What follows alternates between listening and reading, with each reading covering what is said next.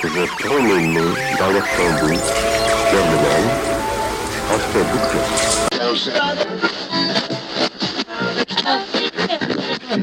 And then after feeding the seagulls, got back in the car with a flat battery. Oh, that's no good. Did you leave the heater on? No. No. No, we'll get to that. Welcome to the TED Shed. Jason here, joining me as always. Glenn, how are you? Yeah, good, mate. How are you? Good. Been a long time between drinks. This is the show where we talk about everything Springfield and beyond, and no topic is off limits. Did you get lost? Is that why you haven't been in for so long? No. Oh, man, tell you what, anyone out there who's a regular listener go, where the fuck did these guys go? Yeah, we fell off the perch.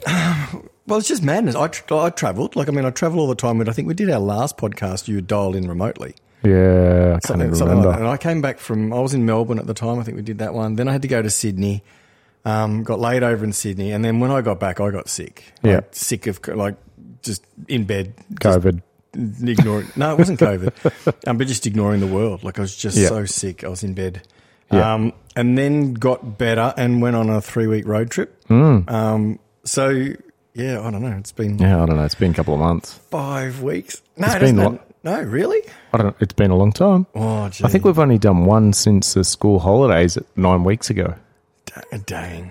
Maybe. Dang. It's like, and look, it is what it is, right? When sickness gets in there and then, unplanned. And look, and unfortunately too, we had some guests lined up who we had to cancel with. So now we're going back through, trying to reschedule. And some of these interviews with people, we've got to try and do on the, like a month or 2 months in advance kind of thing. So unfortunately some of the guests that we wanted to have on, we've now got to go back and work through schedules and get ourselves back on track. Sounds like the dogs are going off outside. What the bloody hell, mate? Like, what the fuck? We haven't heard the dogs for so long. The minute we turn the mics on, bastards are barking. Yeah, they're like, you're back. They're excited. Oh, fucking I'll tell you. Anyway, unbelievable. Huey's had his nuts chopped off since the last episode. Oh, really? Yeah, well, we don't want any more puppies. We finally got rid of the last lot. That's probably why he's barking. He's probably trying to tell you all out there that he's got his nuts chopped off. It was funny when I rang the vet. They're like, Springfield vets. Yada speaking. And I'm like, hey, how are you? She's like, yeah, good. And I was like, sort of booked my dog in to get his nuts chopped off. She's like, excuse me? What's she go? No, we don't actually cut their nuts off. They don't cut their nuts off anymore. What the fuck? No, they just... they get spaded like a human. Yeah, well, they disconnect them. I've had mine disconnected. Right. But, I couldn't believe that. Because when I got him home, I was like, where's his nuts? They're still there. Couldn't believe it. Anyway, Huey's happy about it because he looks the same. Bunny doesn't want anything to do with him. He wouldn't know any difference, but you don't have a new litter on the way. No, well, he didn't have a cone on his head he had a cone on his head for 3 days, so he didn't want to go outside. He felt a bit embarrassed. Fucking idiot. Anyway. Can you imagine if blokes did the same? Let's Glenn, we've got to stick a cone on you, mate. But we're also going to stick some cones over your hands and wrists, right? So, no, you've got to get rid of the semen out of your pipes, mate, when you actually get a vasectomy done. Is that right? Yes, exactly. Or else that last bit in there can still impregnate your missus. Bad. There you go. There you go.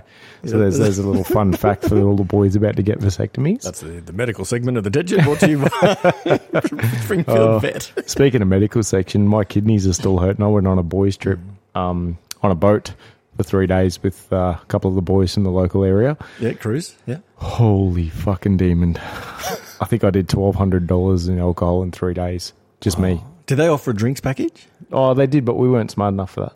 Right. Because you just got to wonder sometimes, when they go, drinks package, you go, do you want I drink that much? I don't know, $800 for drinks? No way, but sounds like you could have gone the drinks package. 100%. Oh. Yeah, we got on it. So, saw liver, saw kidneys. Really? Yeah. Saw asshole. No. It wasn't that sort of boys' trip. It was a boys' trip, yeah. So that was just crazy. A cruise? Just a cruise, 3-day comedy cruise. Yep. And there was some really funny comedians on there, and then there was some really shit comedians on there. Yeah, a bit hit and miss. Yeah, one of the girls is Stav off B105.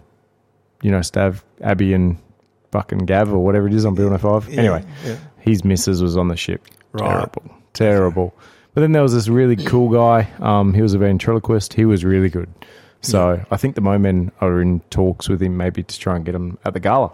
Oh, okay. The gala dinner. He was that good. He was awesome. So I don't know whether that'll come off, but potentially. Wow. It's always the thing, right? It's hit and miss. And I mean, obviously different people have different humour, but I guess, Yeah, I know, right? What can you do, right? Just go back to the bar, get another drink. Yeah, I know. I walked on with my Jim Jeffries shirt, so I took my filters off for 3 days. And then when I got back, I had to try and put my filters back on because, boys' trips are boys' trips, right? Yeah. Yeah, so it was a good fun time. And what was the cruise line you went with? P&O. P&O? Yeah.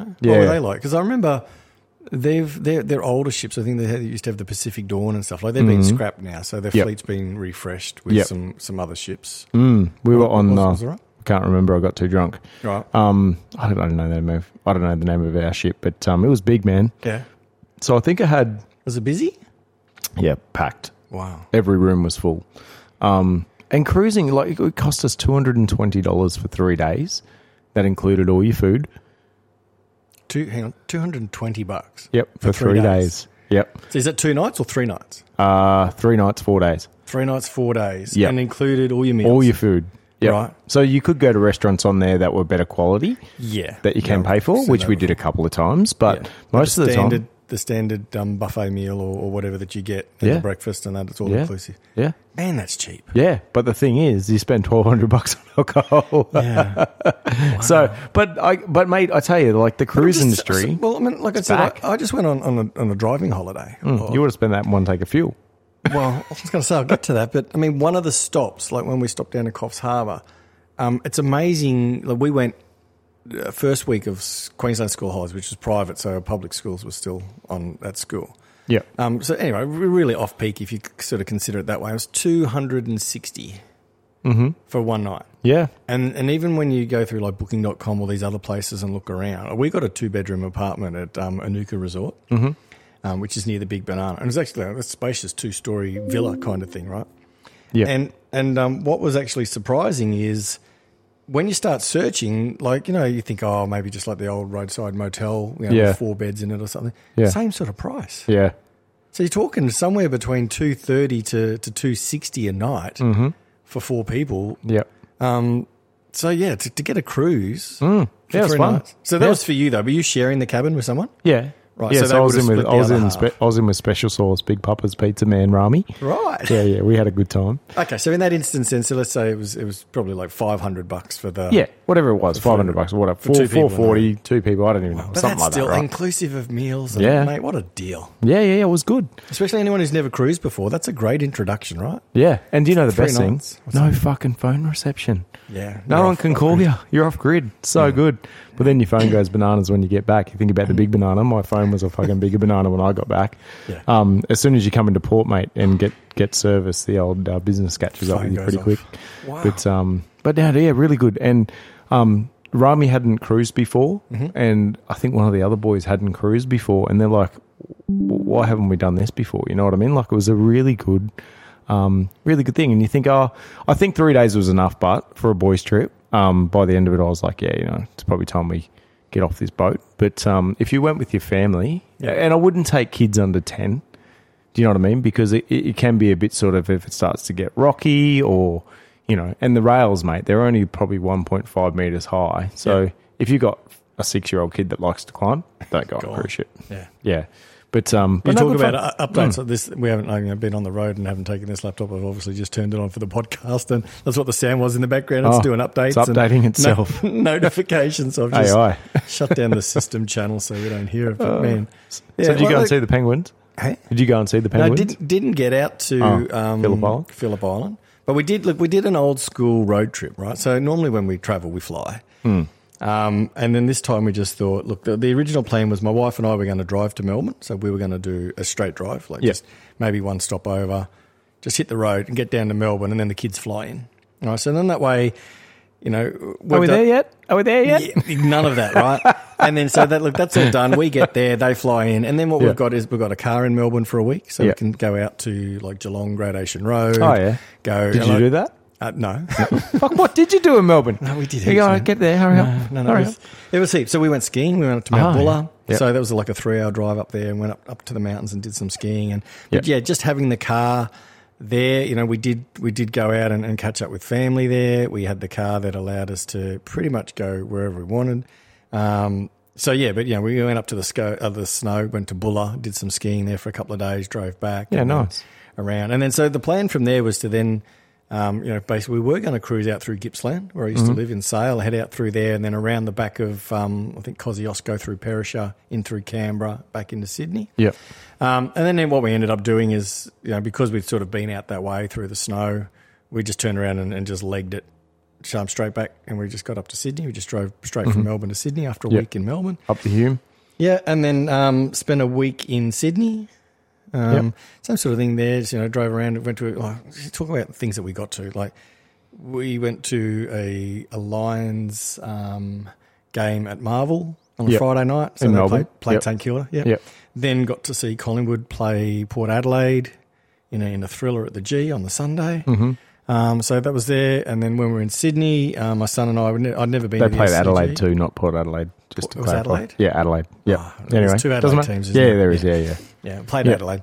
Yeah. And then in Sydney, we none of the teams that we're following, but we'd never been to the SCG before, so I went and saw the Swans play. Yeah, that would have been fun. It was a draw. Oh, was that the draw game? Was that against Richmond? It's testing me now. Yeah, I think it was. Yeah, I think it was 54. And it was back and forth, and one it was hilarious. Like the crowd was on their feet. Swans player or something is running around on the wing, 50, open goal, bang, straight into the post. And you're like, you're kidding. So he at that point though tied it up, and it was a tie. But shit ground. Yeah. So being there once, ticked it off the list, saying I've been to that. Looked a bit a bit of history there, and knowing about the tests and. Yeah, but cricket's another topical thing at the moment, isn't it? Yeah.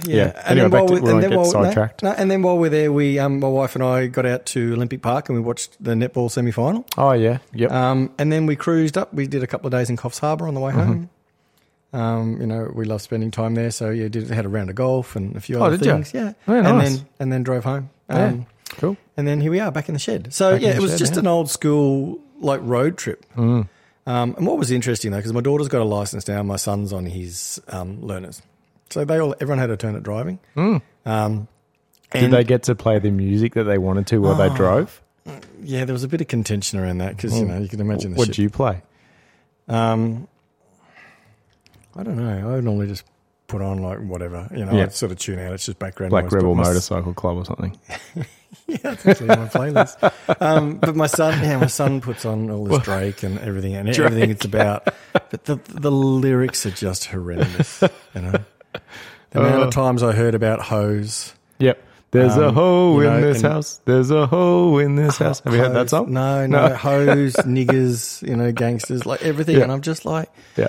I get this artist, there's certain ones out there, but I'm just listening to some of this shit and I'm just going, bloody hell. Bullshit artists. That's what they are. Oh, man. My son goes, it's not about the lyrics, Dad. It's all about that bass hook. And I'm listening and going, fuck. Oh. Yeah. So anyway, no, you're learning to drive, mate. Turn it down. Well, you've got to turn the music down so you can see where you're going when you're driving. You've got to concentrate, right? You're when you're on your learners, you're not out with your mates in the car and pumping the music and, Yeah, there's a hoe in the back. Oh, no, that's Lexi. Don't say that. Ethan, what did you say that for? So it was, no, there's a bit of that. But we all took turns. And look, it is a pretty good drive. When you head from Brisbane to Melbourne, it's pretty much dual carriage the whole way, 110 most of the way. Yep. You obviously go through, 12 or 14 sets of lights at Coffs Harbour, but the bypass is being built now. Yep. Thank fuck for that, eh? So that's happening. You get a little bit of a slowdown, I think, around one of the townships where you and the Speedway guys used to stop. Oh, Motto Farm. Yeah, but that town strip there, there's some roundabouts and lights and stuff. So that's about the only. Newcastle. But then everything else is pretty much straight through. Yep. Tunnel out the back of Sydney. Yep. Bypass at the back of Parramatta. Shoot off. On the way down, we stopped in Coffs for one night, and then we stopped in Yass. Oh yeah. And when we got into Yass, it was dark. It was raining. It was cold. We just went to the motel, kind of thing, slept and got up in the next morning and I was like, have a look around. And it was like, it was Yass is small, very small. One of these places that, when you drive along on a highway, you see all these signs off to the side, this township, and it's like a one pub kind of town with a motel, a service centre there, 24-hour service centre. But we got up, it was about -3. Oh, nice. Yeah, so nice crisp morning. Got in the car and drove to Melbourne. How far is Yass from Melbourne? Excuse me. It was about 6 hours. Okay. Yeah, so we went a little bit further south. So we sort of broke it up. It was about 18 hours of driving from Brisbane to Melbourne. Yeah. So here to Coffs is 4. Then Coffs to Yass was an 8-hour day. That was like a bigger one. We sort of drove there. It had some delays. There was an accident out the back of Sydney, sort of south of Sydney. Stayed in Yass and then, just a quick 6-hour sprint down to Melbourne from Yass. Yeah, nice. But, it was good. That's good. It was comfortable. Everyone was happy. There was none of this, because the kids actually came down with us. Oh, that's the part I didn't say. Because of the sickness in the house, we actually went down a day later than we anticipated to do, and then because we weren't going to be there, we didn't fly the kids in. So we all just went, look, everyone's sick. We don't know how we're going to go. Everyone was getting better. Yep. And then we just held off until we were like, we're all good to go. And everyone was like, yeah, we can, and then manage it. Thankfully, by the time, leaving after we stayed in Coffs, everyone was pretty healthy. Oh, that's good. Yeah, and we had a great holiday. But just it's one of those things. I'd not done a road trip like that, obviously, since a kid. But when I met my wife years ago, we did a road trip up to Port Douglas. Mm-hmm. And we sort of drove 4 hours a day.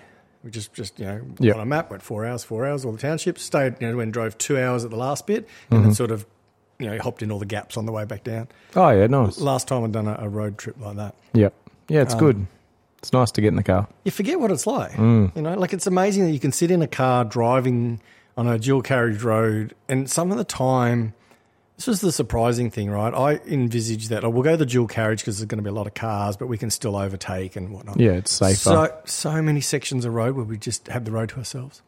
We could drive, no lie, for an hour and a half and not see another vehicle in front or behind us. Like on the main highway? Yep. Holy shit. Wow. I know. It was incredible. That's crazy, There's certain parts, like when you hit, we got up in the morning after Coffs, and I think this was on a Monday or something like that, so it was on a weekday, but out of town, there's a few cars around, then everyone starts to gap, you come into that last roundabout, and the fast guys go off, the slow ones come off or whatever, and then all of a sudden you just look around and you're on a dual carriage highway on adaptive cruise and just no one around. Nice. And just cruising. Yep. Yeah, it's good. Yeah, it was great fun. Yeah, good family time. Yeah. Griswolds. We all got back. We all survived. No one died.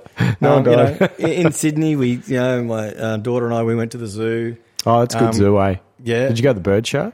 No, I missed that. Oh, yeah. Good views. What do you reckon that land's worth? Mate, it's prime real estate, isn't it? Fuck me. Yeah. But we got to went to the aquarium.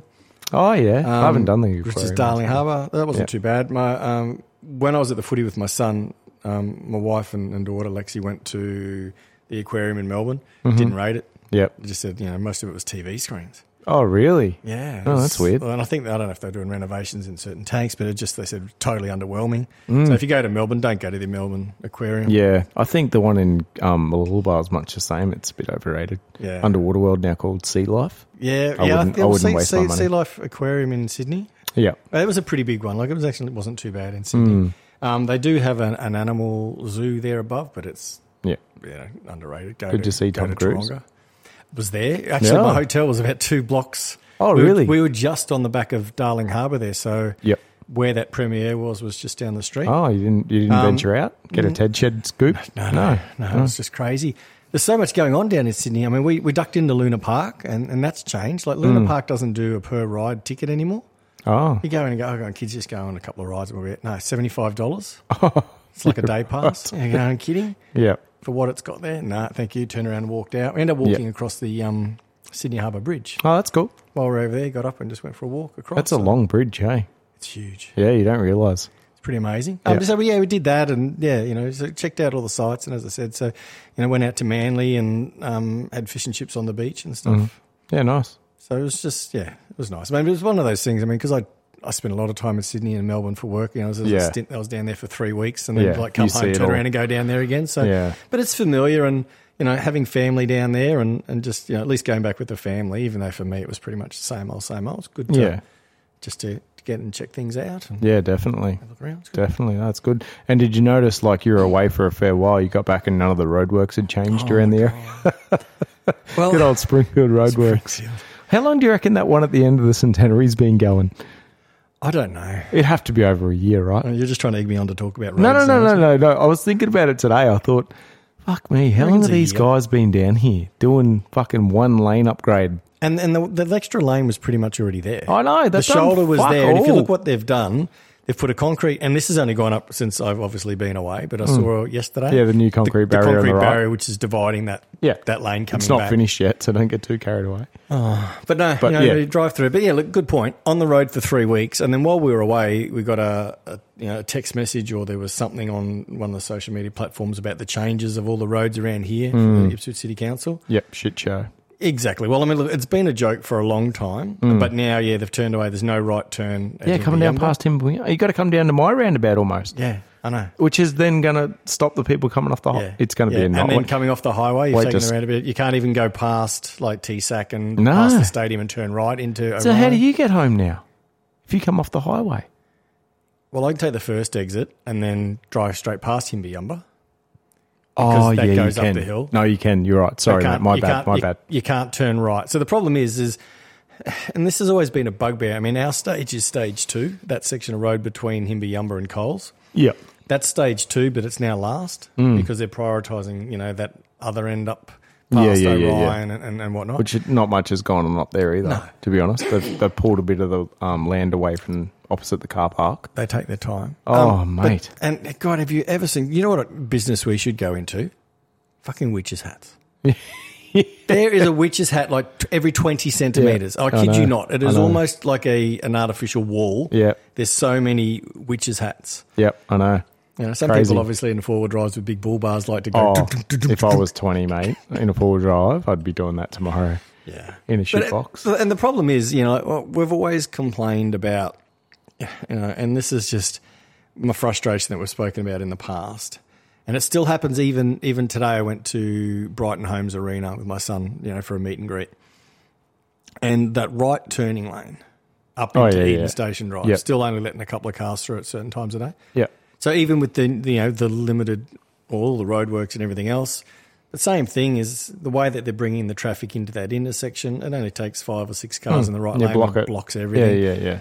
So the thing is now what's making that even worse is you don't really go straight ahead anymore, because if you wanted to go to Orion, you would have gone straight ahead and turned right. You can't. So where do you want to turn now? Yeah, you turn up into right Eden there. Station and then hook that left in the new road, right? So, which is finally open after 6 months. Exactly right. But you just sort of sit back and go, the problem we have at Springfield and Camira, and first world problems for the listeners out there, but the problem we have is we have a single lane road and all of our services are on the other end of that. Like all of our services are in Springfield Lakes or Springfield Central. Right? So where we live, we've got the Coles, but anything beyond that, we've got to go, like Orion is our choice, etc. Yep. So you go to Red Bank Plaza. Hey? You go to the Red Bank Plaza. I'll go the other way. Maybe go down to Goodna. The problem is that one lane that we used to be able to use and turn right at Himbiyumba to go is now removed. So we've now, basically saying... Well, you've got to drive a kilometre already away. 500 up, round the roundabout, 500 back. And what makes it worse is, like you said, it's like 10 weeks like that or something? 12 weeks, yeah. So probably another 10 weeks. School goes but back rain pending. We've had 1 day of rain, so that's probably going to put it back a month. But school goes back next week. I know. And here's the problem. Even this week on school holidays, right? Because the highway is atrocious. We've spoken about this before. Because the highway is atrocious, Springfield bound every afternoon. Everyone runs through Camira. Yep. So the problem that we now have is for us to go to Orion, we've got to join that rat run queue, which is blocking all our streets, right? But one of the options of all those people doing the rat run was to turn right and go down that road. They can't anymore. No, they're put into a detour out of their way. And now we have this thing where they've actually got to drive down to that roundabout near the highway, which is the congestion, like the congestion point of everyone coming off the highway. Oh, man, it's going to be nuts. It's going to be nuts. Imagine when school goes back. Well, that's the thing. You're going to get cars queuing all the way up past Himbiyumba, down through the roundabout, snake back around. Yeah. But no, back to the detour roundabout, which is under the train bridge pretty much. Yeah. Right? It's going to snake around there. Then they've got to go all the way back down around, and then all the way, and then that light you were talking about that turns into is going to control that entire thing. Correct. Which lets 5 cars through every 2 minutes. Anyone who mistakenly takes the road, like they used to come from Orion past, was it Springfield Greenbank Arterial towards Himbiyumba, used to be able to turn right and come over to Springfield Lakes. Well, that right turn's gone for them as well. That's right. Yeah, so we've got to turn right now and go up Greenbank Arterial, which is a shit fight at any given time of the day. Yep. So, just avoid Orion. Just avoid the roads, people. Like, it is just... And it's so blasé. I mean, Paul Tully, I think, was quoted in this news article that I read about these changes going, we'll monitor the situation. But what are you going to fucking do? Yeah, nothing. He can sit there and monitor all his likes. I don't know why there's so much bitumen in that section that they have laid. Yeah, it's a lot in the middle. They could have widened it, right, and actually given you a right turn lane. Like one lane goes straight ahead and then actually just put a giveaway sign in and allow people to turn right, like old school. But whatever. People, and I know why they've done this, because the new section's elevated. The old section is about half a metre lower and you can't obviously drive off a cliff. Yeah. So they've got to build that other side up now. But, man, what a balls up. Yeah. It's going to be a nightmare. Wait for school to go back, people, and please comment on our page and tell us what you're thinking. No, here's something better. Try and get in contact with your local members, right? Let them know. Don't let us know your frustration. Get on to Charisse. I had a dream about her the other night. But that's not weird. A state issue. No, it's not a state issue. No, Charisse has got nothing to do with that, bro. That's council. That's council, right? So that's our two members. That's Nicole and Paul. Yeah. Right. Well, we haven't seen Paul for a while. Who? Paul. Yeah. No, not. Anyway. But definitely, it's a crazy situation that Springfielders find themselves in, and I don't think it's going to get any better anytime soon. So, and the same, what are they going to do? Let's talk roads for a bit. We haven't for a while. What are they going to do on the other end of Springfield coming home in an afternoon? What's their solution there? We've got a one-lane bridge that goes over. Well, that's a state government issue, right? Yeah, that there, yeah. And there's no planning. There's nothing currently. And how long did it take to get the other end done? 7 years, 10 years? Well, I think I was in the paper 8 years ago proposing the second lane, right? Yeah. And this is what I can't wait, because when they open that road, right, because the post is still there on Facebook, right? Like social media doesn't forget. So when I posted that and then had the Courier Mail or someone write the story about and this was an interim solution almost 10 years ago to say temporarily just let the left lane go left, which you can then put you on the Logan motorway or towards and the right lane and the right goes, can go to the city, right? Instead it just takes the merge out. Pick a lane, go. Right? It's a bit like it used to be, or still is, I guess, coming towards Springfield. Left lane goes off.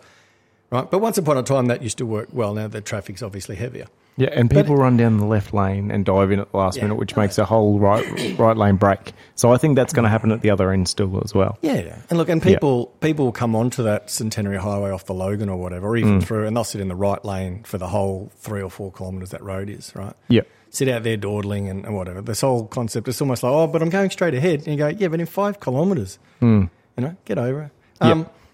But yeah, that was a long time ago, and it's doing, they're doing the works there now. And as you said, it's been going on for like taken 8 years. A year to resurface a lane and put a barrier in. But that aside, the plan out this way, I think the longer term is a second bridge, right? And then dual carriage will continue through. And you'll notice that if you go up towards the Bunnings, if you stay on the Centenary Highway towards Bunnings, that bridge that goes over at the moment, between Bunnings and up to Augustine is really wide. Right? There's actually a barrier in the middle, and there's the scope for that. So there is the room to carry the duplication through. But when's that going to happen? Exactly. Because, mate, with the amount of people moving into White Rock now, like we've gone past Spring Mountain, we're now into White Rock establishment. That's getting huge. Ripley's been there for years and growing ballistic. Yeah. But White Rock, mate, White Rock's going to be as big as Ripley. What I never understood, right? Remember when the Centenary Highway first opened out to Yamanto? Yeah. It was like a white elephant. Yeah. We still had single lane from Springfield down to the Logan motorway on the Centenary. So through Springfield was single lane, and they've gone, let's expand 3 times the length of the road we have from Springfield to there. Let's make this road all the way out to Yamanto.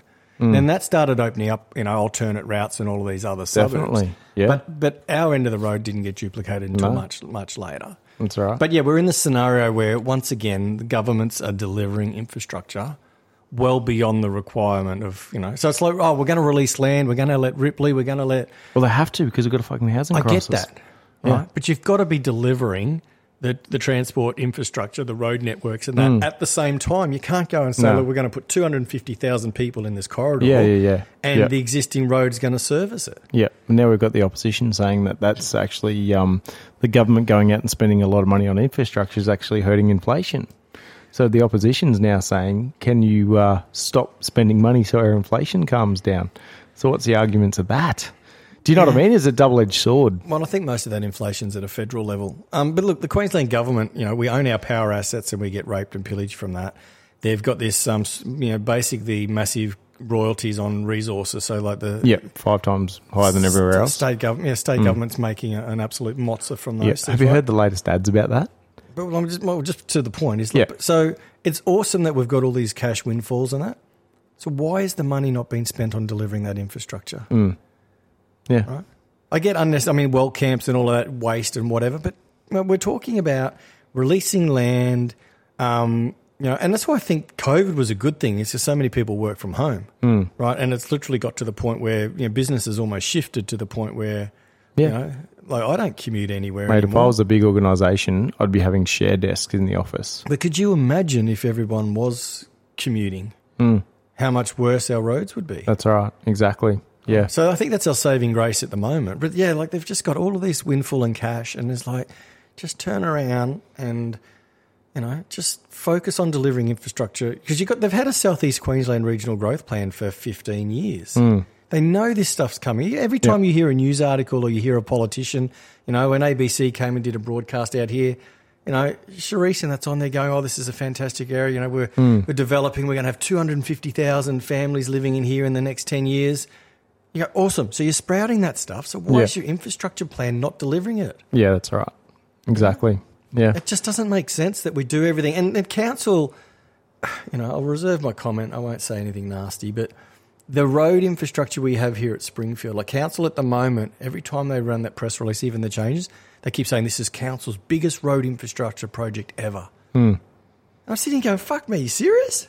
We're talking about a stretch of road and we're just duplicating it. Yeah, probably the cost of it is the biggest ever. Yeah, and maybe prices go up. But I've got to sit there and think and go, okay, so maybe, and this is the way, look, it might be biggest thing because council always throw everything off. We've talked about, I think, in the past when, Aveo go and build that big retirement home place there, the council will go, well, you're going to impact the local infrastructure, so you've got to do headworks. Yeah. When people up on Springfield Parkway, they put in a new estate, the roundabout's duplicated and that's all done. That's all paid by developers, right? That's right. Springfield Parkway, look at the link to Sinnathamby Boulevard from where you start there at Bunnings. Yep. Go all the way down past the uni, all the way around up. That's longer than the stretch of road that they're duplicating. That's right. So that was put in 4 lanes by a developer, and then council is duplicating a short stretch of existing road, and that's council's biggest ever road infrastructure project. Just tells you that council don't do much in the way of roads or anything anymore. Yeah. And we've got thousands of kilometres of roads in our... Yeah. In our neighbourhoods. All your streets around here are all done by developers, right? Every suburban street is a developer that builds those streets and then, gifts them to the council. Yeah. So look, what's even the road, the one we talked about, like Sinnathamby turns into, you come across the bridge all the way through Augustine Heights. Yep. All the way past up to Red Plains Road, pretty much. That's 4 lanes. Yeah. That goes all the way through. All the way through. And then the small section of road that they're duplicating, basically from Orion to Himbayumba and a couple, like tails off the hill, and that's their biggest infrastructure project ever. Crazy, eh? That just makes you think, doesn't it? You just turn around and go, okay, I can understand why it is, because they pass all of these other, everything else has been, basically coughed up by developers. That's exactly right. But then they sit there and take the cream from that. Yeah, they'll be at the ribbon cutting. So, yeah. Man, look, and it is. And look, it's just a double whammy as well. We've got all of the local roadworks here happening. You've got that Centenary Highway lane being added. So you're copying it from all ends at the moment. Yeah. Like my wife drove to Darra last night for netball. 15 minutes she sat there at a red light. Yeah. At the end there because they're doing night works. Yeah. So basically just held the traffic up for 15 minutes while they did something. I think they're hanging signs. Right. Is what they're doing. So they and stuff. Yeah. So I think that's what they're up to now. But it's crazy. Yeah. Anyway, on a lighter note. That's this week's traffic report. Yeah, pretty much. Brought to you by Big Papa's Pizza. Yeah, Big Papa's. They're big and they're cheesy. Special sauce. No. Oh, mate. So cricket. You mentioned cricket before. Let's get on that. Yeah. How's that, eh? Do you reckon it's unsportsmanlike behaviour? No, fuck off. Yeah, I agree. Mate, I grew up, right? For me, I played cricket for Bundalagua in Victoria. And I played quite competitively at different levels. I played baseball for Victoria. Yeah. This whole concept of spirit of the game. You know what? Every time I batted, and I played indoor cricket. I think we played indoor cricket together, right? Yeah. Same thing, right? There's no dead ball in indoor cricket, and you're stealing runs, and there's bloody stumpings and man-cads and everything. Yeah. When I grew up playing... Hits in the nuts. Remember Craig Crouch? G'day, Craig. G'day, Craig. I remember playing cricket at Bundalagua. It was the principle of if you dance down the pitch and miss a ball, you're scraping to get that foot back. Right?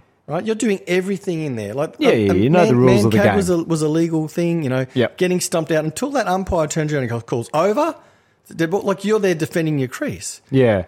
And had he called over?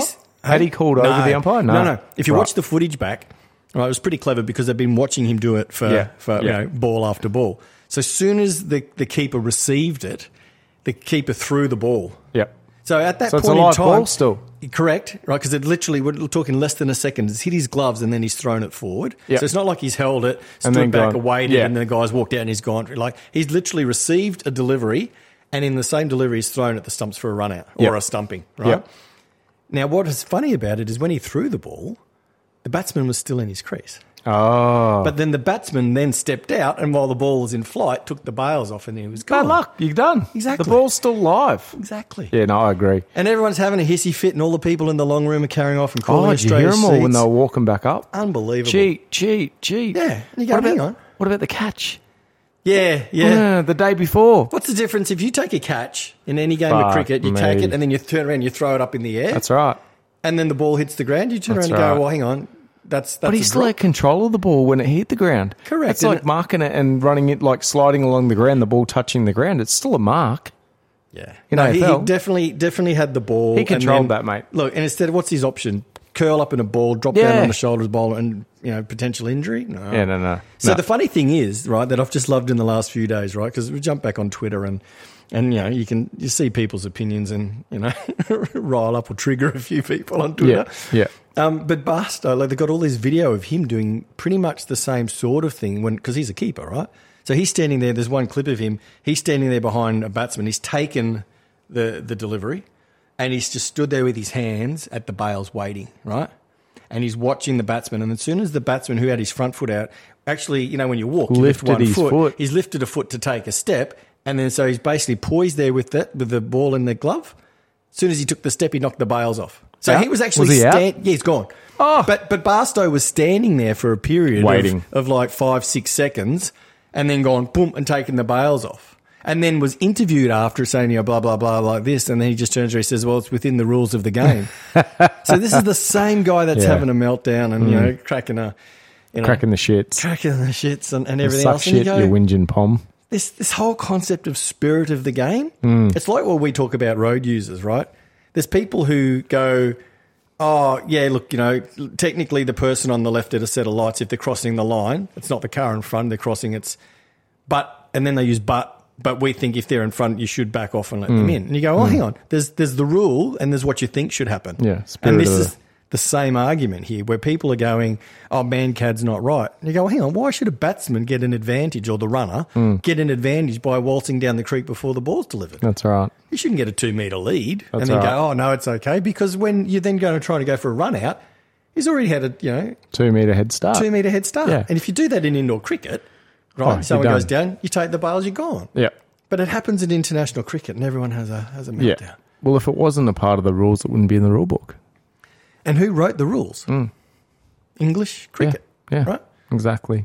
So, this whole concept and spirit. And look, it takes me back. I don't know if you saw the latest Formula One race. No, I haven't watched any Formula One, to be honest. Oh, it's been good, mate. You're missing out. Yeah, I don't know. It's too late, mate. I'm asleep by 8:30. It's on KO, just watching catch up. Fuck, I don't got time for that. Anyway. When you're on the job site, mate. Whipping the staff. Just Yeah, right. So the funny thing is like in Formula One for a long time, It's funny, right? You can actually do the Springfield Roadworks on a Formula One track these days, or not so long ago, because everybody drives off the track. And Red Bull Ring is notorious for it. The last turn, I think it's turn 9, entry 9 and out in 10, they literally run so wide that their right wheel is on the ripple strip and then the left is off on the runoff, right? So they're off the track, literally running wide down there. So you could dig up that whole part of the track 8 metres wide and do, because they're not using it, right? They're literally running wide. So anyway, in the last year, F1's been cracking down on it. And they're basically saying it's white line, which has always been in the rule book, is the edge of the track. Yep. You must have at least one part of your vehicle on that. So now when they run wide, they've still got to keep a tyre on that line. If they run too far wide, you see a gap. You get 3 strikes, then you get shown a black and white flag, then you get a 5-second penalty. Yep. I think the penalties or the track limit infringement at the last race at Red Bull Ring was, I think they said, was 1,200 and something infringements. Wow. Right, nearly every driver... Every lap? No, well, nearly every driver copped a 5-second penalty. Oh, wow. Right, some drivers, and once you've done it, once you get another 5, if you know, like that process, your count starts in your 5 seconds, Glenn. Right, you've gone outside on that corner, gone outside on that corner too. There's 3. You could potentially do, 3 in 1 lap. Black and white flag. Wow. Right, and then 5-second penalty. So some people one driver got a 30 seconds worth of penalties over the duration of the race. Jesus. And then even after the race was done, the officials were still going back through footage and then actually had to change the race results. And I just said, and then once again, same argument. So many people going, this needs to change. Next year they need to, let the drivers do that. No, just don't drive off the track. Exactly. And I said, if that was a street circuit with a concrete wall they're in the fence. You're a ripple strip and a concrete wall. Guess what? They're not running 2 metres wide off track then, are they? That's exactly right. What do? They slow down and they stay on the track. Well, you stay within the track configuration and how the track should be raced. That's it. Could you imagine doing that in karting? Yeah. You imagine going down through on the exit of turn 1, you'd be so wide, right, that you're basically off the track running out there in the grass. Then in the next right-hander, you'd be off the track again. Like you'd be lucky to be putting your outside wheel up on a curb in a car. But these guys are fully off track. Wow. And I think a lot of it is because the modern tracks don't necessarily have gravel traps, right outside the curve anymore. They've got 30 metres of bitumen. Yeah. You literally just go, run wide. I'll just stay on it, keep my foot into it. Are ripple strips aggressive? They are, but they've changed them as well because the curbs they are quite aggressive. But then they used to have what was called a what was it? Look, the name's just rumble strip. No, that's pretty much the curb. But after that, I think they like a sausage. I don't know what that sausage chicane or something. Well, basically, it's a much bigger, more aggressive thing that they would bolt down. Right, so you've got your normal ripple strip, and then on the outside of that is a much larger. You think of them like speed bumps. Okay. Sit out there, right? But the problem was so many drivers were hitting those and then breaking the carbon floors, breaking the car, exactly. Then they've now removed that. But by removing that, it gives the drivers this option of, of running wide and stuff. But they should just get a drive-through penalty instantly. Oh, man, look, it's just... and here's the other thing that was the stupid is the application of that rule. There was one driver who's gone up into turn 3, and if you know Red Bull Ring, it's fast, uphill, really tight right-hander. He's gone up, and the conditions are, not favourable, a bit moist, and he's locked up and skidded wide. Right, so then he's had to turn himself around. Still got identified for track limits because he left the tracks, even though he's probably lost 3 seconds on that lap. No, that's not. They did. They still counted that as exceeding track limits. Again, the rule compared to spirit of the game. But that's exactly that. But the application of that, you would go, hang on, there's no advantage. He's lost 3 seconds. He's actually re-entering the track because he's left the track. But the rule is, if you leave the track, you get an infringement. Correct. And that's the rule, not the spirit of the game. Correct. Yeah, I get it right. But like you said, you and I would go, oh, whatever, he's just run wide. He hasn't tried to get an advantage out of running wide. He's fucked up. Yeah. If he's like looped around, spun off the track and then come back on, you'd be going, look, it's not like he's actually gained. He didn't intentionally do that for a game. He's not improved his sector time by running wide. He's not conserving tyres by running wide. But maybe they need to put that in the rule.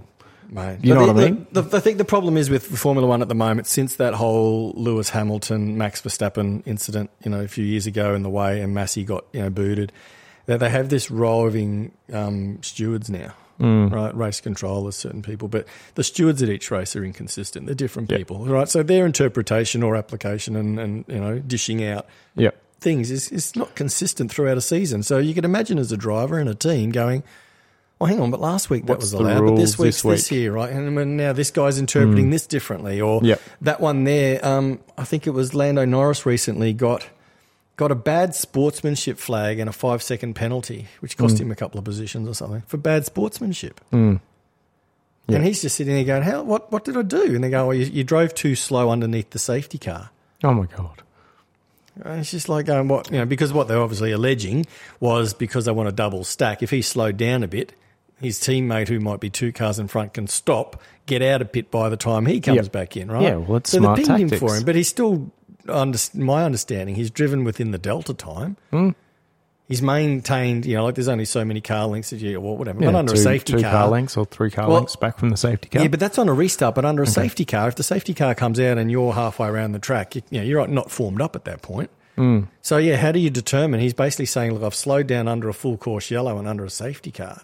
Yeah. And you're saying that I'm slowed down too much because I've been too safe? Like, oh, man. It's always going to happen in any sport where there's, that's right. officials, right? That's right, yeah. Yeah, it's crazy, But Formula One's been pretty good. Look, the way that it's a bit like the old Lewis Hamilton era, Michael Schumacher era. At the moment, Max is just winning everything. Okay. They had a sprint race because they got a sprint race formula. Oh, right. I know none of this, man. Right. So 6 races a year. Mm. So what they do, instead of doing the normal format of like practice 1, practice 2 on the Friday, and then practice 3 on the morning, and then quali, and then race. What they do is they basically have a practice 1 on a Friday, then they have a qualifying for a Sunday. Okay. Then they have a shootout for the sprint race, and then in the afternoon on Saturday they have a sprint race, like a 100-kilometre race instead of a 300-kilometre race. Yep. And then on the Sunday they race the Grand Prix. So they still have the normal Grand Prix, they're just mixing the format up at 6 races. So I think Monza is going to do it, but Red Bull Ring, they just did this. And within the 100-kilometre race, like Max Verstappen was down, he's 21 seconds out, gone. Oh, Nigel Mansell days are back. Just gone. Well, it's no different, like it's the dominance there. So the way you watch F1, and in most years you do this when there's when Lewis Hamilton was just winning everything, is you just go, it's the best of the rest. Right? You just go, Max is out front. He's not even, not doing anything for the sponsors because he's not even on the broadcast. Oh, really? Just so far gone, everyone's like, oh, look, here's 2 cars, battling. And you actually might have someone like in 3rd, 4th, 5th and 6th, all within a second of each other, overtaking, battling. And that's the great racing. Yeah. The new cars do follow a lot better and stuff like that. Or they all get stuck in a DRS train, which is hilarious. They're all, each one of them is within a second of the other. So the guy in front's got his wing open, but the guy behind's also got his wing open. So nobody actually uses the advantage. Yeah. But it's the best of the rest, right? It's really about going, Max has really run away with this unless something happens to him. Yeah, we're not going to see him. Exactly. It's who's challenging up there, like Aston Martin, like Alonso. He's 44 years old or something, isn't he? He's been on pretty much on the podium pretty much every race. Like finishing second most. He's qualifying up on the front. Wow. There, it's like Masters, Formula One Masters, isn't it? Almost. Damon Hill will be back next. It is. But you know what it's funny is there's a few people, I just love seeing Piastri down the back, like finishing second last and shit when his teammate Norris is up in 4th. Yeah, nice. You just go, sit back there, mate. It's where you belong. I'm happy to be the tall poppy cutter on that one. Mark Webber's his manager. Oh, that's the young Australian kid, right? Yeah, it's the dealings with when he was at Alpine. They basically, paid for him, developed him. Yep. He was a reserve driver, and then when their driver left, which was Alonso, they've gone announcing, we're going to give Piastri the seat next year, and he came out and went, I'm not racing for you, and he'd already done a deal with McLaren. And wow. Ricardo got ousted as a result. Oh, nice guy. Yeah. So apparently, there's just the ego, I think, and the bravado of this kid. There's certain ways you handle yourselves, but to burst on the F1 scene and basically, publicly shame the people who have supported you and saying that's not the case, I'm not driving. Yeah. And I think McLaren was in part, a little bit underhanded as well because they kept saying, Daniel's got a contract until the end of next year, and nothing's. But the deal was already done. Yeah. Right. So just coming out and lying, etc. like that, and then once it happened. I think Dan's having a good time back at Red Bull, right? Mate, he's back in his element, isn't he? Yeah. And still even then, Formula One has always been a circus, but there's all rumours now. There's basically saying Nick De Vries is going to get booted from the AlphaTauri seat. There's a chance there that Daniel Ricciardo is going to go and drop in that because this guy, I think he won the Formula 2 championship and then he jumped over and he won the e-racing series. Okay. And then, basically jumped in but has not really performed since coming over. So there's talk about that. There's Max Verstappen's teammate Sergio Perez is not he's won a few races. He's second in the championship. He's just had a few shockers, not in making Q3 in a number of events. Oh wow, and stuff like that. So there's talk going, and Daniel's doing a car test soon. So there's all of this speculation. It'd be good to see him back in Red Bull with Max. Yeah, I don't think he'd challenge though. No. Max is in his own world. Anyone who's really... I mean, Daniel used to race with Max, right? And then he thought that, well, Max was getting all the preferences and jump, but nobody else who's been at Red Bull since has even come close. I mean, Sergio's out-qualified him and out-beating him in a few races. But, man, Max is just vicious. You know? Yep, German. Schumacher. He would just, he's not German. Is he not German? No, he's, where's he from? I thought he was German. I thought he had ties no, to... is he Dutch? Oh, is he Dutch? That's close enough, isn't it? Yes. It's fucking up there. Talk with that weird accent they all do. It's in Europe somewhere. No, it's quite interesting. Oh, there you go. Talk about motorsport. I'm reading a book I bought on Amazon. Oh, yeah? Bought in from the US. Like, some stuff on Amazon is, I wouldn't say it's the cheapest in there, but I tell you what, their delivery is incredible. Yep. If you're a Prime member and order something, it's like next day delivery. Oh, wow. I ordered a book the other day when coming home, sitting in the car. It's coming from the US and it's there today. What? Yeah, a couple of days from the US. Like, what that's book one did you thing get? they do. It's called Indy Split. Oh, okay. So it's basically the history of the IndyCar, split between the IRL or Champ Car. USAC. Oh, USAC. So back before then. This goes back to USAC. like the 30s, right? Yeah, so right. Yep. The whole, and mate, it's such a fascinating read. I can't put the book down. It basically, because I was, like anyone here in Australia, and most people in Australia, and you and I probably know IndyCar through the vein of the Gold Coast, right? Yep. When it came here in 91, we saw them race, and then towards the end of that, there was the split between IndyCar and Champ Car. IRL. Yeah. Oh, was it Indian IRL or Indian Champ? Well, what happened is the brief history of it is this: is basically back in I think the 20s or 30s, Indianapolis Motor Speedway was built, right? And they were running. Mostly their focus and their own interest was running a major event there, like the biggest motorsport spectacle in the world once a year. Right? Yep. And they didn't really give so much of a shit about all the peripheral races, right? But all the teams were going, well, you've got a month of May. Like even today, the month of May is all about Indianapolis, right? They have carb days and, trial days. They don't run it as a weekend. They run it over a month. Yeah. Like, you qualify 2 weeks or something before you race, right? Yeah. You do a carb day on the Friday, Saturday off, and then you race at Sunday. So it's this big spectacle. So what happened is the long and short of it is all the teams were basically going, oh, this is great, but what do we do for the rest of the year? Because they were running all these other events, right? And they're all sanctioned. So USAC was actually created by the Indianapolis Motor Speedway. But USAC do, obviously, Speedway, midgets and they've got their feet in everything. Because the feeder category, the way that they were doing it back in the day was you basically came up through Speedway, dirt track, and then you'd come up into... Well, Mario Andretti went that path. Correct, right? Yeah. So there was even times, and I had a look today, and I don't know if... Did you know there was a rear engine sprint car? Oh, no. Right, yeah, and these are the things that was amazing. So they were running, so people were actually taking the Indy cars, right, these Dan Gurney built things or whatever these things, and actually taking them over to Speedway. And as the track bitumen racing was transitioning from these big front-engined cars to these smaller, faster, turbocharged rear engines, well, people started doing that in dirt track. Oh, wow. And started winning. So then USAC went, no, they outlawed them. Yep. So you actually have a look. There's some photos of the guys which look like a very traditional midget or traditional speed car with what looks like an Indy car with a roll hoop on it. Wow. Racing side by side as a rear engine. Wow. Yeah, right. That's so really insane. Interesting stuff. So anyway, USAC was doing stuff, but what was happening is a lot of the teams and the owners started to go, Pat Patrick, he sort of got together and he wrote this 7-page letter out there to the teams. This is after, I think this is into the 70s now. Yep. Basically saying, look, this has been going on for so long. We get USAC, basically does all the regulations and that, but they're not promoting.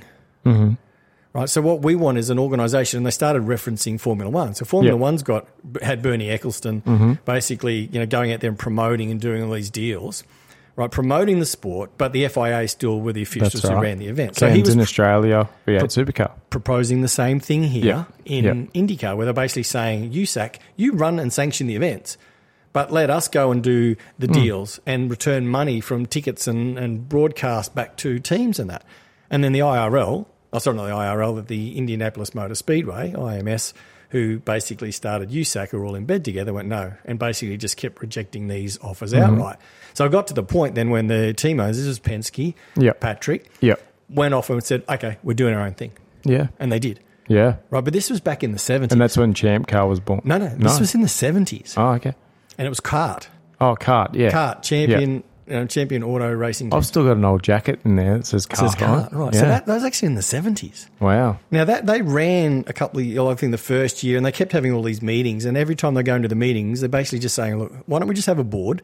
You have 3 members from USAC or Indian Motor Speedway, and we'll have 3 representatives from kart, and we'll work together on things. Because kart kept doing, they were playing all these political games between saying, well, we're not going to let you run at the Indy These 500. tracks, yeah. No, the Indy 500 because you're not running at our other sanctioned events and stuff like that. But then the Champ Car teams are going, but hang on, you allow at the Indy 500 anyone to come in and qualify. So why are you excluding just us and allowing others? Right? And then they're saying, but you're not sanctioned. And they're going, but these other people that come in don't race any of your other races. No, they turn up once a year. 33 cars who can make the qualifying time, or you play for the top 33 spots and everyone else is out. Yep. So anyway, these things were ending up in court, and then the judge was going, they can compete. And then they were changing pop-off, valves, and pressures, and all of these regulations were changed. So anyway, this bit of fighting was going on for ages. And then I started getting to there was an era there that's also about the ownership, right? So the people who originally bought the Indianapolis Motor Speedway after World War One ran it for a period of time, right? And then when that guy died, there's a different management came in, and then that's when some of these issues, because the original owner was pretty happy to, let things go the way they were going, and everyone seemed happy. But then once this new management came in, it all came about the Indianapolis Motor Speedway, and then that's when the team owners like Penske and everything were going, hang on, we've got a prize pool here of $500,000 for this event, yet you're making $6 million on the takings at the gate. And then they go and looked at another event and said, look, Formula One, for example, which might have been racing at Long Beach, could be taking $2 million at the door, but there was $1 million in prize money. Yep. And I go, you've got to give the money back to the teams. Absolutely. We're the show. Their costs were increasing. They were changing their technology and rebuilding cars. Yep. And the promoter was basically, getting all the money. Yep. So anyway, a lot of that stuff was going on. And then it got the period in the 70s when that just became the way that there seemed to be like an uneasy truce where kart, right, basically ran their 12-race series. Yep. But they were allowed to go and race at Indianapolis. And that went on for quite a while. Then the person who was running that was the wife, I think it was a wife of one of these guys, I'm trying to remember the name, Hubbard or Hummel.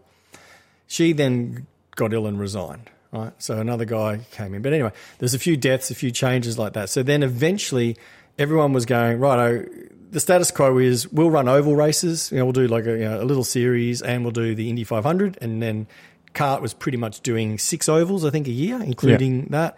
And the rest of them were street courses around the world. They were doing stuff. And that was uneasy. Then what happened is this woman died, and then Tony George took over Indianapolis Motor Speedway. The first thing he came in, he goes, I don't like the direction. I don't like these agreements. We should be smaller cars. We should manufacture, should all be oval racing, should be this, etc. Right? And then there was that tension.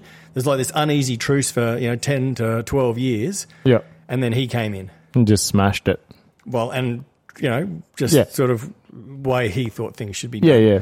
So that's where I'm up to in the book at the moment. But this is the era of then about 91 when we're still on the Gold Coast. So they come out. So they had run a couple of races in Mexico. They'd gone to Canada. They were doing some stuff with Molson and Vancouver and the Molson Indy, etc. And then they came to Australia. And they started in that era. So I'm intrigued now to know, because obviously what happened is a lot of teams that were running, trying to remember, so the first Gold Coast Indy race was in 91, and the last one I think was in 2007. Yeah, be around that. But in that period, to the later years, that's when kart actually became Champ Car, and a number of teams started withdrawing and going back and racing in the IRL, which is the Indy Racing League, which was set up then by the Indianapolis Motor Speedway. Oh, there you go, right. Yes, right. So basically it got to a point where some teams started to leave kart and go back to this, and then eventually then became, Champ Car here in Australia. Well, they're not in Australia, but they were racing Champ Car, which was then just dwindling, and then in the end something happened, legal fights and selling of assets for bankruptcy, and then it all turned back to the US and what we see now. But what was interesting, I think it's in 2019, right, and this is where it's such an intriguing story, is that Roger Penske was one of those original breakaway guys with, Patrick and stuff like that running that original in your kart series, right? So then what happens is Roger Penske in 2019 bought the Indianapolis Motor Speedway. Did he? IndyCar. Oh, wow. And the associated things like that, and he now runs the lot. Does he really? Mm-hmm.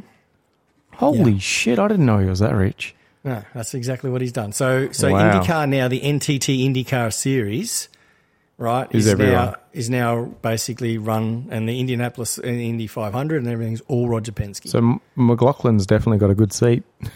Well, see, that was the thing. Like Penske they came out here into supercars, and Andretti came out here into supercars. Yeah. Right? They're in a lot of things. But the thing that they're saying is that the problem is because they literally had from 1940 through to like 2000, in the 2000s, so much political infighting between who was sanctioning races and who was this. And AJ Foyt went over to kart at one stage and felt like he wasn't being listened to or being screwed over. So he went and then sided back with, like, it was all of this stuff. And then it seems like he got screwed over by the Indianapolis Motor Speedway as well because he was putting up proposals, trying to do deals. And there's so much of this stuff going on. All right. And we as fans would go, there's a race on the Gold Coast every year and the cars are running here and then all of a sudden it stops. Yeah, it did stop overnight. Yeah, it did. Yeah. And when you now go back and read this story, you just go, oh, my God. And the thing that they've lost out is they had, even back in the 90s when, like, that was in its heyday. That's, I think, when IndyCar was at its best. They were here on the Gold Coast. They were racing in Canada. Yeah, they were worldwide. It was them racing in Twin Ring Motegi. Yeah.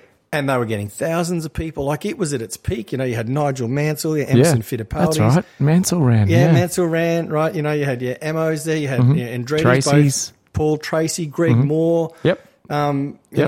Eddie Cheevers, and even then through Helio Castro Neves. Yeah. The list just goes Sebastian Bourdais. on. Yeah, heaps, right? Heaps of drivers through there. Yep.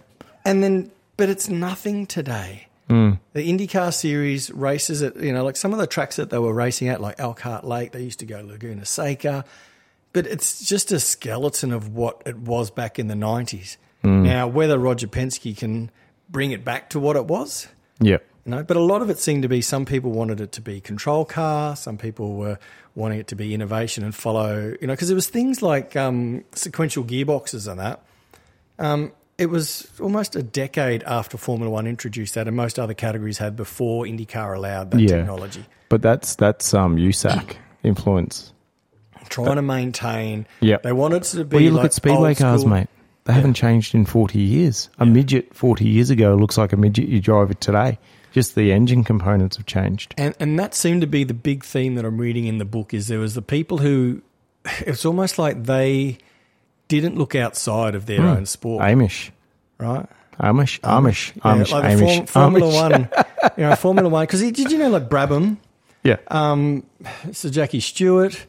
There's even more. There's heaps of people who actually ran in Indy 500, right? They were jumping between. Yeah. And what they were doing, though, is like, through Europe, they would be transitioning from these big front-engine heavy cars to independent rear engine cars and everything else like that. But IndyCar just kept running this 40-year-old, big, engine up the front. And every time someone else, because there was all these, people came in with a turbine car, and all these other things, and then they were just like, oh, we'll ban that, we'll stop that, we won't allow that. Because what would happen is that innovation would come into the sport, and all the mainstay would get flogged. So they're kicking all the new technology out, and the sport just wasn't progressing. That's all right. Yep. Hillbilly racing. Yeah. And maybe that's exactly where Speedway has stayed. Speedway hasn't changed, mate.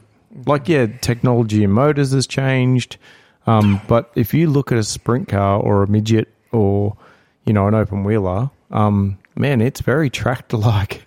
Yeah. It's very tractor-like. So could you go buy like a 5-year-old or a 10-year-old sprint absolutely. car? Chassis and go and race and be up the... Well, the car I drove in 2020, which was the yellow one, that was a 2010 chassis. That was 10-year-old. Yeah.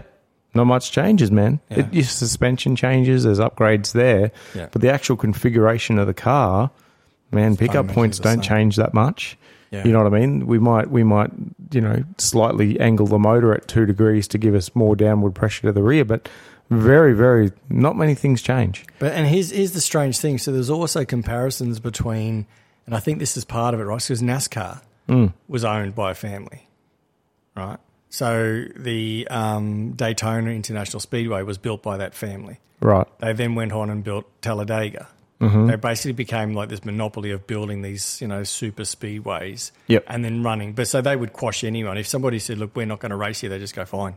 Yeah, cool. Go do teams try else. to get together, they'd still run the event. They were just very much like, don't give a shit. Right? Yeah, yeah. So what I think was happening is the owner of the Indianapolis Motor Speedway, this Tony George or whatever, was in with this guy called, I think the family name was Prince of IndyCar, of NASCAR. Yeah, right. And there was a lot of, this is how you should do it, right? These teams that want to go, don't, crush them, don't let them do this, all of this kind of stuff.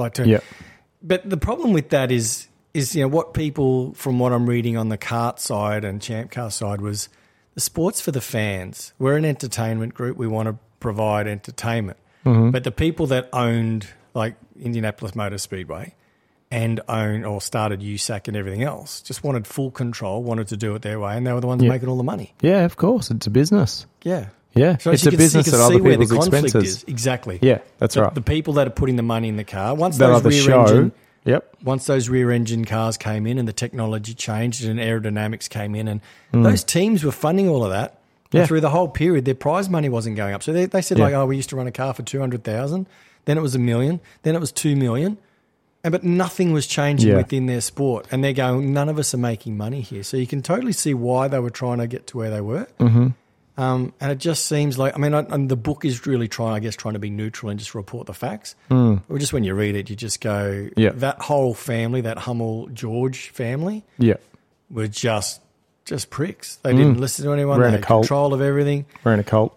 Yeah, and it was, and I can see why people wanted to break away and do their own thing. They wanted to be successful, and they tried to go, well, this is what Formula One's done. And Formula One's got press. But the thing is, even though NASCAR was family owned, they were still developing. Like their cars changed. They went from these, production cars to these, basically what we'd have in V8 supercars. We talk about like a Gen 1, Gen 2, They Gen took 3 a similar spec. path, really, didn't they? We started in production cars as supercars, and then so did NASCAR. They started as normal production cars on the racetrack. Back in the Hudson Hawk, Hudson. Lightning McQueen era. Lightning McQueen era, right? Exactly. Yeah, the Hudson Hornet. Yeah. They were just road cars, Correct. and much like what we ran at Bathurst. But they got media savvy, right? They engaged with the media. They got engaged with the product. They developed. Yep. Whereas Indianapolis was sort of doing the same thing, but I guess NASCAR was running a series, whereas Indianapolis was only really focused on Indianapolis. And this is what I got from the book, is that all the promotion and everything was around Indianapolis, but they had like 8 other races in the year. Yeah. But the promotion of that was the track people. And the track people were getting the money, not the people doing the show, right? And then, it was still sanctioned. All of they were sanctioned and run by USAC, but there was no promo of those things. It wasn't promoted as a series. It was like, we have the Indy 500, everything focused around the Indy 500. Yeah. Biggest motorsport race in the world. Yeah. And then... what happens after that day, who cares? Exactly. We'll see you next year. Exactly. Yeah, and it's sad. And then as soon as somebody starts to go, well, we want an organised 12-race series where Indianapolis is a part of that, the establishment lost their shit. Intriguing times, book. Actually intriguing. And there's so much... because we're talking even the 91 was the first race on the Gold Coast, right? That's right. So we're talking that's... There's not many... you and I would have been there, and there's a lot, but a lot of younger people probably wouldn't remember, going to those events and stuff like that. That's it's really right. like it's an older generation now. Yeah, well, that's exactly right. Well, now what have you got? V8 Supercar. What do you have in Australia, mate? Really? Yeah. V8 Supercar. So we're talking 30 years ago for that event. Yeah, 32 years ago. It ran, I think, like I said, 2007. Then they tried A1. That's right. Ash Walsh drove that. Yeah. Yeah, and that obviously went defunct, and all the cars were locked up in a shed. And then, but because the V8 supercars had been going to that track as a support category for IndyCar for years, right? I think it was very easy then just to go, well, the track's here, let's turn it into a V8 supercar round. Yeah, but they shortened the track. Well, they did shorten the track. They have changed it, Yeah, because the setup cost was huge. Yeah, and you can't run down to what used to be the A&A because the tram tracks are there now. Well, that's right, yeah. You couldn't go back to that. But yeah, it was... Do you think it's losing its bite, Gold Coast? Like, who goes there to watch V8 Supercar? Mate, I think... I wouldn't go. I think V8 Supercars in general, I have zero interest in that. The only thing I watch is Bathurst. Yeah, and that's probably just because that's what we've done for years. It's actually the history I don't around... watch Bathurst. I don't watch V8 Supercar at all. No. I'd sooner watch... Speedway. Yeah. Do you know, or something that actually has some excitement? You know, like look at the Giz, mate. He's gone over and kicked their ass in NASCAR, but then he hops into a midget or a sprint car and he's just as fast. Yeah. So he's just so gifted. He wants to race midgets, but he's not allowed to with his contract because they're so fucking dangerous. Yeah. But yeah, he can drive anything. So for him to go over there to Chicago, and I think Paul Morris had something to do with that deal. Is that right? Oh, I don't know. I think so. Maybe wrong. Basically went over there. Paul's got contacts everywhere, right? And Well, he's that's obviously, race sprint cars as well. And, and other things. But look, V8 Supercars, it's just a yawn fest. Yeah. Just sitting there going, there's nothing in that series where I turn around and, like I said, and Bathurst, you're right, is probably a cultural thing. Watched it. It's cultural. Back in the days when there was bloody, minis and four-cylinder, bloody... That's right. There's lawnmower racing around there and you'd watch it. There was, or like Godzilla. Yeah, remember? Yeah. You pack of arseholes. And Jim Richards, remember? Yeah, and you had the Sierras. Yeah, I was going to say the Ford Sierra, mate. That thing was a weapon. The Cosworth in it, absolutely right. There's something like, and even if you go, I haven't followed the history that much, but if you go back and look at even from my memory, I remember Bathurst. You'd have like Brocky would start off in his car, but would break down. He'd pull a teammate in the other car, jump in it, and go on to win the race and claim. Yeah, claim. Just going, oh my god. Yeah. Yeah. You're out, bud. Get out. Hold on, we're 3 laps in front of you. It doesn't matter. Get out. It doesn't happen like that now. No, that's exactly right. So it's business, and that's the problem with this grassroots. Well, not the problem, but the progression of that sport through media, through business, through sponsorships getting involved. Yeah, there's no more. Oh, it's all right. Just let Brocky win the race in another car. Doesn't happen. Yeah. But the cars. I think they're on their 3rd gen now. Isn't it? Gen 3 thing where it's I'm surprised they're still going, mate. To be honest. Well, it's not really a hold. Well, Holden's gone, right? So now it's Chevy versus which Ford. Yeah. But we all know that they're a space frame driver in the middle kind of thing. Dude, they pretty much control everything. Everything's the same except the badge on the front and the shape. But I can't say that like if you do see anything in like a replay of something, or just like, I think they lost me years ago when they were it got to a point where if you touched another car, like once again officials screwing things up. It was a case of, you've touched him in the back and then therefore that's a penalty, or this guy was up here and then you're just going. Everyone was afraid to race. I'm just going to sit here and bide my time, try and pass him in the pits, because if I go up the inside here, I'm going to get a penalty. We make contact. If I touch him from behind, it's a penalty. If I do this, it's a penalty. Like, you're just going, man, I remember cars leaning on each other through turns and stuff like that. Yeah, definitely. And people fighting hard. But it just got to a point, I think there was just, if you touch him, it's like... Well, it's money. It's money, I get it. right? And I know, look, rightly so, I have seen cars destroyed by other people, hitting them, and you turn around and go, there's $500,000 gone. Yeah, that's right. It's all about money. I get it's no different to an AFL player getting knocked out by a swinging arm. Yeah. Of course, they're going to penalise that bloke and But put as him a out. fan, it's like you're just going, that's not exciting. Do you know what's not exciting as well? NRL. Did I tell you I went to a game? Oh, really? I went to watch the top of the table clash, Brisbane Broncos versus Penrith Panthers. Right. What a fucking yawn fest. Yeah. That game's shit. Honestly, have you been to an NRL game? Mate, same thing. I have zero interest in NRL. The only thing I'd watch is the State of Origin. Yeah. And again, it's a cultural thing. Yeah. But, mate, we went and watched this game. And Chris... Not going to watch the third. No. Queensland won. Whatever. Done. Yeah. And so we're there watching this game, and, mate, again, you've got all these betting apps. You've got all these, right? Yeah. But this is now controlling the game and controlling the umpire's decision to a point where the umpire doesn't want to make a decision. Everything gets referred upstairs. Mate, it can be a fucking clear try. Crowd celebrates, they do a dance, then they go upstairs. Nah, sorry, mate, that's not a try because in the 5th frame of the 3rd section of the two, you've got a fingernail on the ground. Origin? They appealed a decision for an infringement or something. Yeah. And they turned around and go, no, there's nothing there. But because he was reviewing it, he looked found back something and saw else. something else, Get and then fucked. turned around. I'm going, Nah. You don't get to review everything else. If you've called up, you say that's what you want reviewed. Mm-hmm. The thing that I've never understood with NRL, right, is I watch half of these plays. I mean, the scrums are a joke. Yeah. Just throw it straight back through the locks put leg. it through the legs, yeah. Is it the hooker? Oh, the back, yeah, whatever. Straight out the back. Like, why even do it? Yep. The other thing that doesn't make sense to me is like the amount of forward passes. Right, and they go, but it travelled forward in the momentum of the ball. All I do when I watch like the State of Origin, right, you go, there's lines on the field. Right? Yeah. They're pretty clear-cut every 10 metres. You see a guy who's standing on a line who's sideways and offloads a ball. Yeah. Now, in my mind, the person catches that. If that in front of that line? In front of that line, that's a forward pass. But they say momentum. No, so what happens is, the guy throws it at the line. He runs forward 5 metres while the other guy's throwing. So the guy actually catches it 2 metres forward of where it was thrown. Yes. But because the throwers run forward, they go, oh, no, everything's travelled forward in the momentum of the play. I go, it's a forward pass. Yeah, it's a hard one, that one. Forward, You've actually moved the ball forward. The fact that you then continue running on, because if he stood, here's my argument to it. So if it was like a tap, right, where you get to tap, and then if that same play happened when he wasn't moving, i.e. he's turned and then offloaded there and the guy's taken the metre in front, that's a forward pass. Yeah, that's right. I know. Fucking stupid game, and mate. I just sit there and I just go, oh my God, this guy has literally offloaded a ball out to a winger. He's on a line within 10 to go. The winger's caught it between the two, so 5 metres forward, runs around and puts it in the corner and they go, yep, that's a try. And I'm going, what? Yeah, I know. Why not just allow the ball to be thrown forward? Yeah, I know. As long as you're on side at the start of it, fucking run downfield and we'll do a bit of gridiron. They're not smart enough for that, those NRL players, unfortunately. But see, once again, that's an officialdom kind of sport where so many times now it's refer that decision.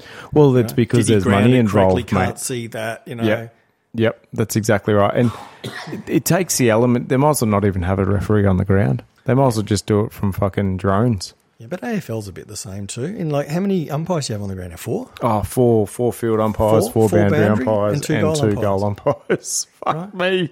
And the amount of time I've seen I've been to a lot of AFL lately, where on the ground, you watch a guy who's closest to the play, he's got his whistle in his hand, but he won't blow it. He looks over to his colleague who's 40 metres away, as if to go, do you want to make that call? Yeah. And they're like looking at each other and they're sort of holding the whistle and then they like, oh, no, play on or whatever. And you're going, mate, call it. You're the controlling umpire. Yeah, if you're the controlling umpire, you call it. Correct. Simple. And if you've got a controlling umpire there, why is the guy from 30 metres away overruling or blowing a whistle for something else? Because they're looking at it at a different angle. So that guy 30 metres away might see a high tackle that the guy behind him didn't see. So there's an overrule rule in the umpire's rules. Yeah, but can you see where they can be confusing for a player? Like the controlling umpire's gone, or play on, so you play on, no, and then another guy's pulled it back, and because you've played on or something, they're going, well, But we're not upstairs every decision. Only for goals. Yes. And but that's not that. It doesn't happen that often, but... Really? I've seen a heap of them. Yeah, heaps. Yeah. Where the goal umpire goes, I don't want to make this call. He goes, called. Yeah, he'll go. He'll make the conversation. Call. He goes, I believe it's a goal, but I don't know if it was touched. I don't know if it hit the post. I don't know, blah, blah, blah. So he's basically saying, well, this is what I think it is, but can I go get a review? Yeah, right. And then they throw it upstairs, But how often would that happen in a game, do you reckon? Mate, a couple of times a game now. Yeah. Yeah. Right. Okay. Because it's money again, right? And I get. Well, I mean, look, I can understand that what we're trying to do or what they're trying to do is go, look, in a tight situation, there's a meme going around or a story going around at the moment. There was a goal that was kicked after the siren. Oh, is this the Essendon one? I think so, and everyone's in the goal square, and you see the poor old umpire in the middle of it. He's standing there trying to watch, and he's got like 6 guys almost like trying to go for speckies on top of him, right? And now in that situation, you go, that was the result of the game, right? Whereas they were behind, he's kicked it, a heap of people going up, there was clearly a touch. So the question was it touched over the line or on the line? And the poor old umpire in that scenario had 7 players literally around him. Up there because can't see. Yeah. But back in the old days, they would have just made a call. I know. Right, so in that scenario, that makes sense, right? Yeah. Because he couldn't see. But there's so many other times where he's sitting there, you see them, they're looking at it, they've got a great position, and then what happened? I blinked. Yeah. Yeah. Can we just refer that? Yeah, exactly. And then, of course, it goes upstairs. And Yeah, it does. Look, technology's somewhat, I guess, aiding, but at the same time, you don't want to rely on it too much. No, that's right, exactly. Anyway, mate, look, lots of great topics of discussion. They were sort of going motorsport route again. Yeah, that's all right. A little bit of AFL, a little bit of Who cares, holidays. man? It's good. It's footy. I love footy. It's footy season. It is good. And I think AFL is going to take over rugby league very soon. I think it already has. Well, in other parts, not Queensland yet, but I think it's very close. Well, just in closing, then, have you seen? Like, there's a couple of things that just don't make sense to me. I don't know why, but the Dolphins played the Broncos at the Gabba recently. Oh, that's because Suncorp was getting regrassed for the women's FIFA 40, right? Yes, and the first state of origin game was played in Adelaide. Yes. Did you just see though that how disappointed would you be going to those games sitting on the boundary of an AFL ground?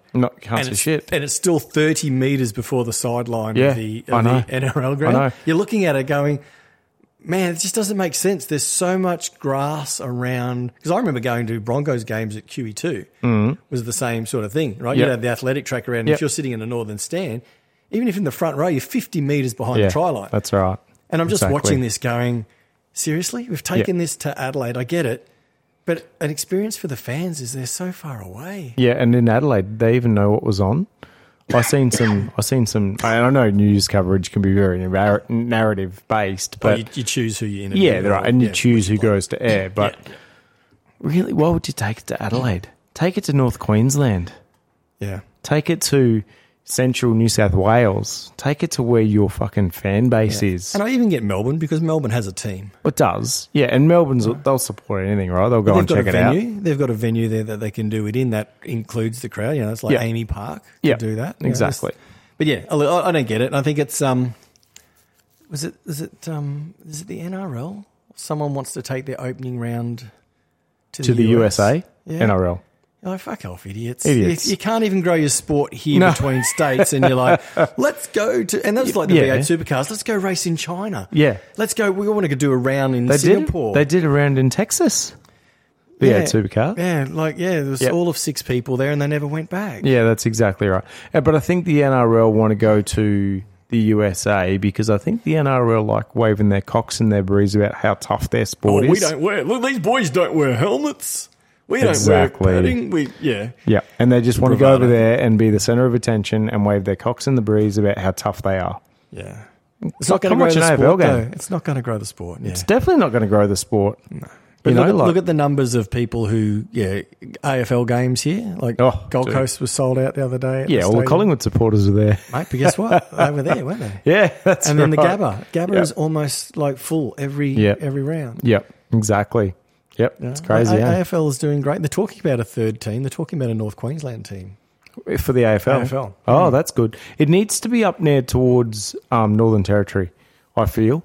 We had a Met West carnival for Monty, under 12s, 10 to 12s, girls and boys at the same venue at Maroochydore about probably 3 or 4 weeks ago. Mm-hmm. And they brought a team in from Thursday Island, Cook Islands, all the way up through there. So, like, some of these kids had never been to the mainland. Right. And then they, so there's obviously government grants to get them and out of these communities. They bring them down. They play in a rep side. Yep. And one of the girls made the Queensland rep team for 10 to 12s. Oh, brilliant. And she's, like, from a community of, like, 100 people. Yeah. And it was just really good to see. Was an Alice Springs game recently in the AFL? That's what I'm saying. We need to put that team... So it's accessible from both ends. It's hard. It's hard though. I mean, if they put something like into Darwin, you're not going to have the crowd numbers, the population. But if you went to maybe Cairns, and I mean, even from people coming from not WA, from Northern Territory, that's still a long way. It's still a long way. Yeah, it's hard. It is. But I mean, there's talk that the Tassie team's not going to get up because the people of Tassie don't want a stadium. What? Are they fucking idiots? Yeah, they go. Well, they don't want their township or where they want it. They don't want to have a massive stadium put in there, etc. Like I've got 2 grounds there. Going, no stadium, no team. Well, I've got 2 grounds there, but that they could upgrade. Well, that's what I don't understand. Once again, why wouldn't you? I mean, elbow dick swinging exercise down there in Tassie announcing this thing, but and there's been such a backlash from local politicians, just general public. Everyone's smashing the idea. Fuck. Read the room. If you've got was it Bellerive Oval and something else down there, just go and invest. Because I know the AFL's going if they don't have a stadium, but realistically, even if you go to Tassie, right, you just want something with 30,000 capacity. That's all you need. Look at all the other teams. Look at Geelong's ground. Yeah. It's not 100,000. Look at the Gabba. It's 30,000. That's right. Right. Look, the Gold Coast is not so why not just upgrade something? And especially when down there they do have it. They have cricket. They have 1 days for That's right. Yep. Upgrade an existing ground and once again use it as dual purpose AFL cricket. Yep. Cricket. And use an existing established one that might get the people in Tassie on, because you're going down there saying, look, we're not going to build a new stadium. What we're going to do is improve the facilities of an existing one, and that's where a Tassie-based team will be. Yeah. But no, government's gone in. We're going to spend ridiculous amounts of money. We're going to redevelop this area. There's no public transport or anything in there to service it.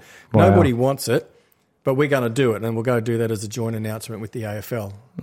Just fired back on there. So they're talking about scrapping it? Yeah, they're literally saying... I didn't know that. No, the AFL is saying no stadium, no team. Wow. Well, the AFL are big enough to do that to the government, aren't they? You know what? I think the AFL need to be put back in their place a little bit. I don't know. And let's get back to the IndyCar story for a second. This Queensland government used to spend, because there's no way IndyCar would come out here, but the Queensland government spent over $20 million a year 30 years ago. A lot of money. Yeah. To get IndyCar, they paid all their freight costs and all of these other things to get them out. Otherwise, it never would have happened, right? Yeah, that's right. Now, I mean, you maybe say, look, IndyCar was pretty big at the time. Like every time I went there, it was packed. Yeah. So the return to the economy. But it's and it's also like the global marketing for the tourism. Gold Coast. Exactly. Tourism. Promote the tourism to the US, right? Yeah, great ad campaign, $20 million a year. Yeah, great return. But, you're turning around now and you just so the AFL's in a unique situation with their AFL Grand Finals, with the gather round that they had in Adelaide. Governments are throwing money at the AFL. Like the AFL's almost like saying, hey, if you want us to, through COVID, you want us to host the AFL Grand Final, we'll have a bidding war. Yeah, they did. Right? Yeah. But if you want to host an event somewhere, nobody ever comes to, look at it doesn't make commercial sense. It's like, if you're the AFL and you've got a product, you go and lease a ground or do an agreement with them. But they're past that. I know. It's to the point where the government's literally going, we're going to chuck millions at you guys. Yeah, you need to come play here because all my people want you here. But then who gets the money still? The AFL. Through the ticket sales and everything. They're still like, it's like, I'm just sitting there going... Conflict of interest. Fuck, exactly. They own Marvel Stadium. If you guys want to go do something, go build yourselves another stadium. Go develop Mate, they could build another 100 stadiums with the bankroll they've got. Well, the MCG was basically built by Collingwood.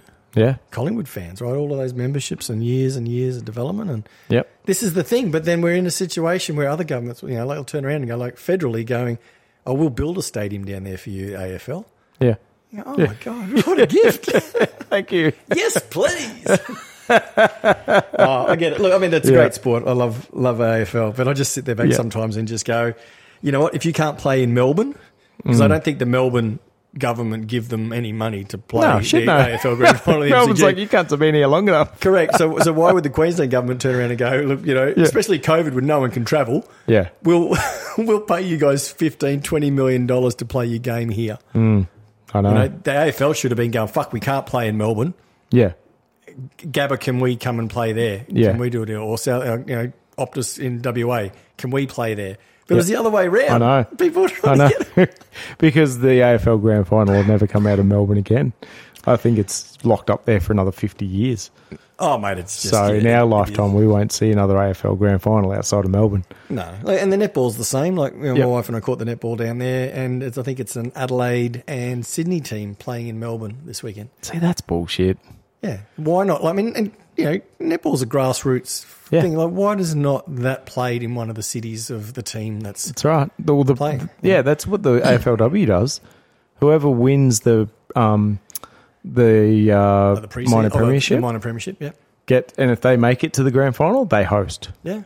Done. What a great idea. So you imagine you've got Adelaide fans, and look, we haven't even touched tonight about cost of living and how that's still going on and whatnot. But you're now in a situation where you've got Adelaide fans and people in Sydney. They're all going to Melbourne. Their teams are in Melbourne. Yeah, I know. Yeah, Melbourne wins again. Maybe we need to start Greyhound buses again or something. They still exist, mate. Yeah, no, I did see one the other day. I was going to say, I saw, my trip did see a couple of coaches. Who the fuck gets on a coach these days? My God. I know, man. Oh, no. Yeah, anyway, another story for another time. You got a joke to end on? Oh, a joke to end on. Geez, you've put me on the spot now. If not, I'm doing it. No, hold on. I'll get one. I'm doing a quick search now. I Oh, shit. I had one. Oh, we got dead air going on. Brilliant. Hold on. Dead air. The episode of The Ted Shed that you're now listening to is brought to you by Big Papa's Pizza. Big Papa's Pizza. No, I think I'm out on a joke. Yeah, no. Yeah. Nothing. Okay, I got one here. Okay, good. My GPS told me to turn around. Now I can't see where I'm driving. Fuck, that's a dad joke. It is. Nice, that'll do. Well done. It's actually from Dad Jokes. At Dad Jokes on Twitter. Yes. No, not Twitter, sorry, Instagram. Insta. Yeah, there's a few. Look, I'll just give another one because they're so bad. I've got to give another one. I told my therapist I can't get the Grease soundtrack out of my head. She said, "Tell me more. Tell me more. Tell me more." Oh my End of the God! show. Good on you. Thanks for joining us. Catch you next time. Zapełnijmy daleką terminal autobusów.